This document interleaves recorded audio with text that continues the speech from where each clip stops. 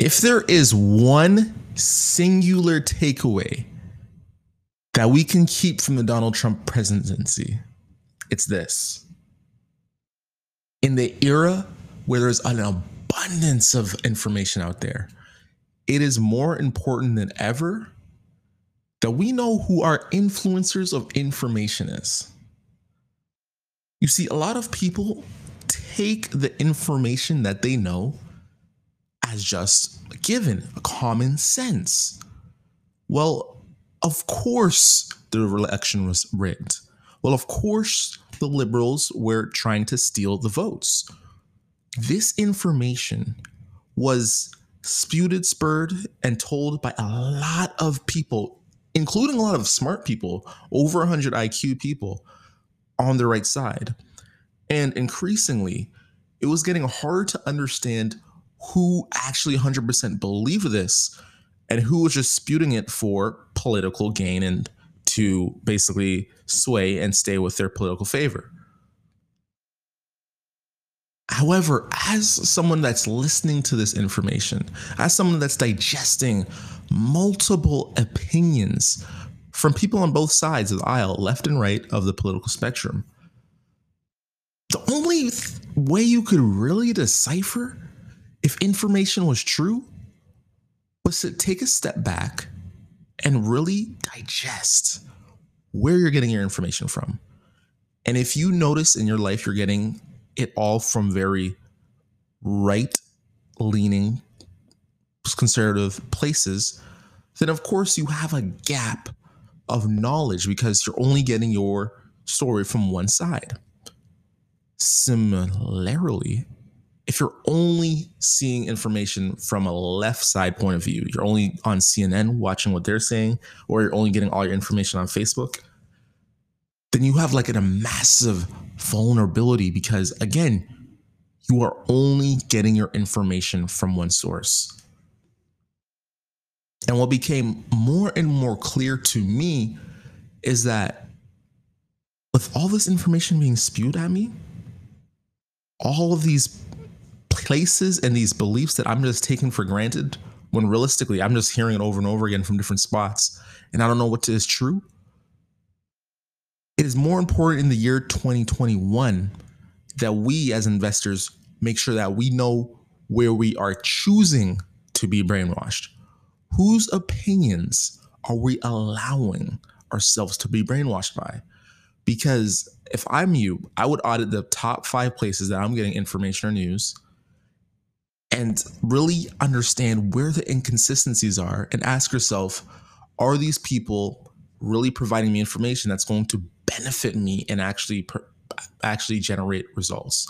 And my strategy has been me going through listing like top 5 or 10 people who I generally trust to get a certain sort of perspective from. And honestly, it's led me to super great places. I'll give you some examples. One of the names that I said that was realistically really doing well and someone that just keeps spewing great information is, ironically, Logan Paul. He's like 25 now, and he's recently made headlines for selling an NFT for $6 million. Just an NFT of himself. He just made a bunch of copies of it, and people have been basically bidding up and buying his own digital Pokemon card of himself, and he made $6 million off of it in one day. He's also made $1 million in one day from just buying Pokemon cards and selling it on his live stream. And he's recently this year as well lined up a fight with him and Floyd Mayweather.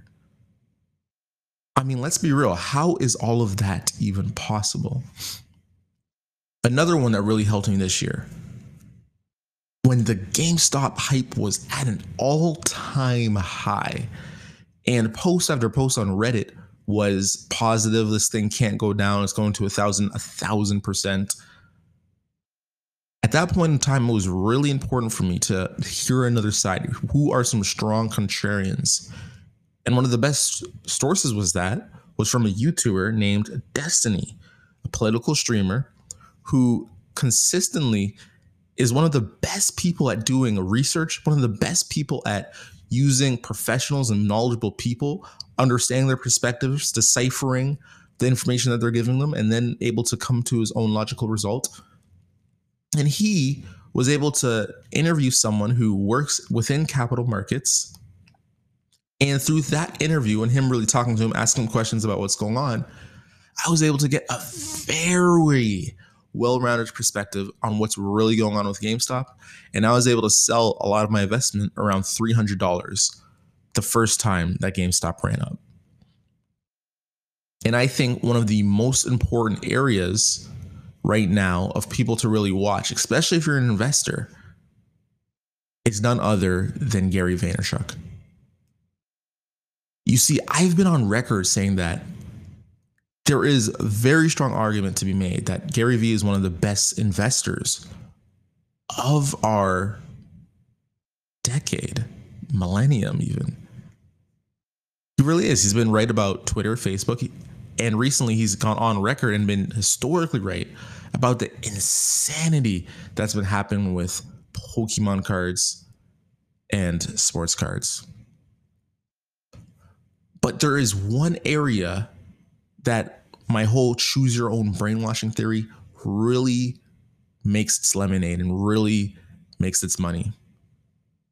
It's the area of when one of the people who's brainwashing you says something that you just cannot really wrap your head around and you actually like just vehemently disagree. That means that you need to put in a lot of research to understand what's happening to come to a full conclusion. And for me, one of those areas still to this day is NFTs. Stands for non-fungible tokens. Basically, these are digital assets.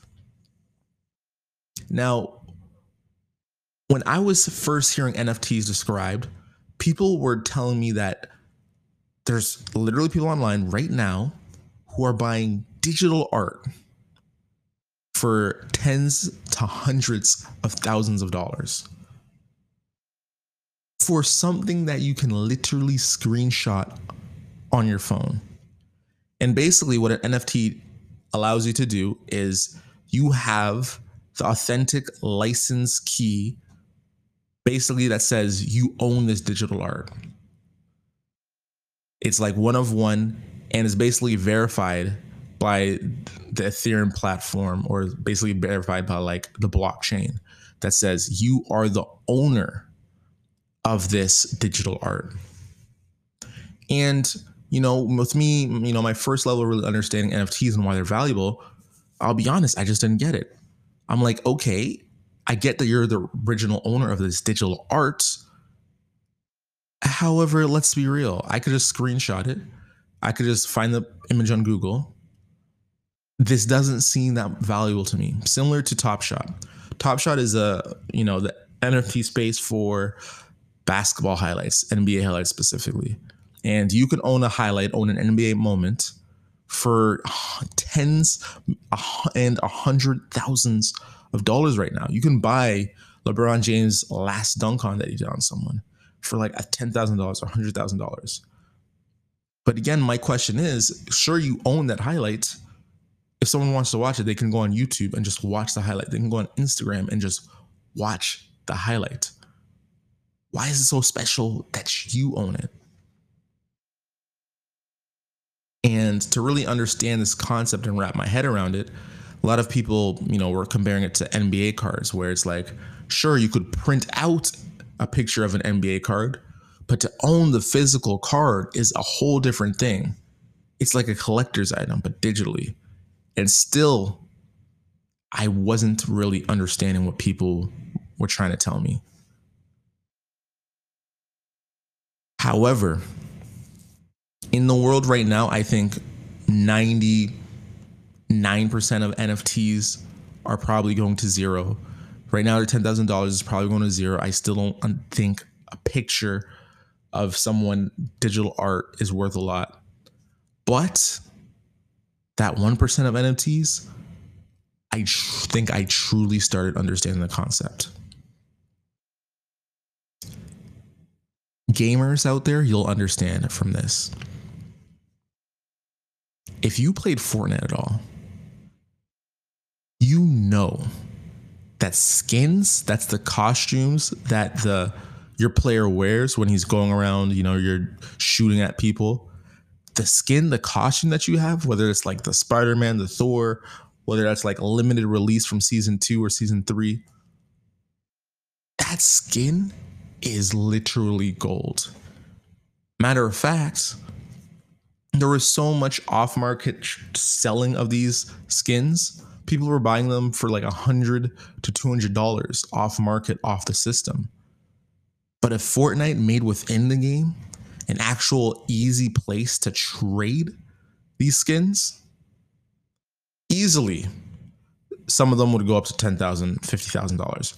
100%, hands down for sure, 1,000%. Fortnite was actually vehemently, they were trying to discourage all of that off-market selling and banning a lot of people who were buying skins because they didn't want their young, impressionable players of the game to engage in this process, because some of them might get scammed by people fake selling skins. But understanding that concept, you really understand why NFTs are so powerful. Because here is a place within the virtual world where a game has made an economy of digital assets that if you were to buy early, and if they made an easy way to use that digital asset, boom, you're 100,000-aire, a millionaire overnight.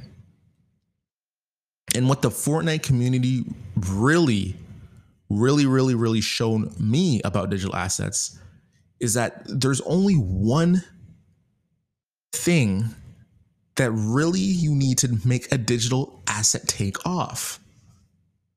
And that's this. You need to have the ability to flex that purchase. If you got the Fortnite Rolex skin where your guy has a Rolex on his watch and an iced out chain while he's carrying his SMG or AK around trying to get those illims, I'm sorry. If you can flex that in the game and show people that you have that skin that no one else has, that's worth something. And right now in the NFT world, a lot of these assets are missing that little bit of flexibility.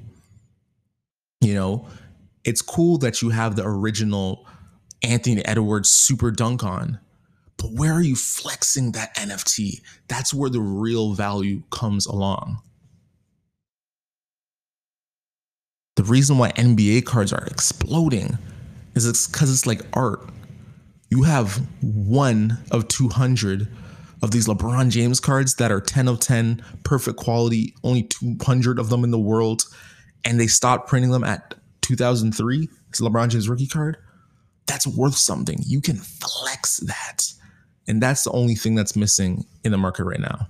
Another area that I really started understanding, and this is where I think NFTs are going to explode as well, is the network that allows you to actually digitally authenticate that you own something. Imagine this. Tory Lanez recently released an NFT of a song he made. You buy that NFT, you are digitally authenticated on the blockchain that you own that song. And in a world where digital creation is at an all-time high, how much would it be worth to be able to put a Tory Lanez song in your YouTube video and not get that YouTube video taken down? Or what if you're the person that owned We Will Rock You when it first came out, and from then till now, that song is still getting played on the airways? How much would that royalty, that dividend from that investment be making you today? And Tory Lanez, the artist, he gets to own that quote unquote masters to that song for as long as he really wants to. You see, the more he grows in value as an artist, the more that song does well within the charts, within the mainstream culture. that value of that NFT goes up. And for everyone that owns it, whether he released 10 copies or 100 copies or 1,000 copies of the NFT, for every single person that owns it, it gets more valuable the more people buy it and bid it up.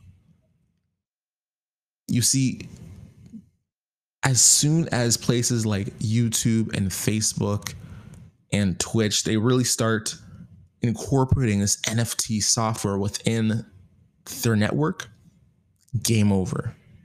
Because all of these certain digital assets that were once super trademarked, like songs is the biggest one I can think of, that were once super trademarked, now can be digitally authenticated extremely quickly on these platforms. There's no risk of monetization strikes. And you, as a person that bought that NFT, can actually start monetizing owning that digital asset. And now you're seeing the magic. You see, one of the biggest things that has really probably progressed very far is a notion that virtual reality is coming. With coronavirus shutting down the world and people spending more and more time at home, that virtual reality escape, that virtual reality world is ever so closely. And some could argue that we're already living in a virtual world right now. I mean, think about it. How much are you on your phone in a day? How much are you on your computer screen per day? How much does the things that we interact with virtually actually dominate our real lives more and more and more? Now you're seeing the magic. We live in a world where a lot of people would rather have 100,000 Instagram followers than a $50,000 BMW. And think about this. How much would a lot of people pay for that Instagram verification checkmark? I mean, really, that's just a digital verification. But yet a lot of people who have money would be willing to pay $5,000, $10,000, $20,000 just to get that checkmark one time and boost their social media platform.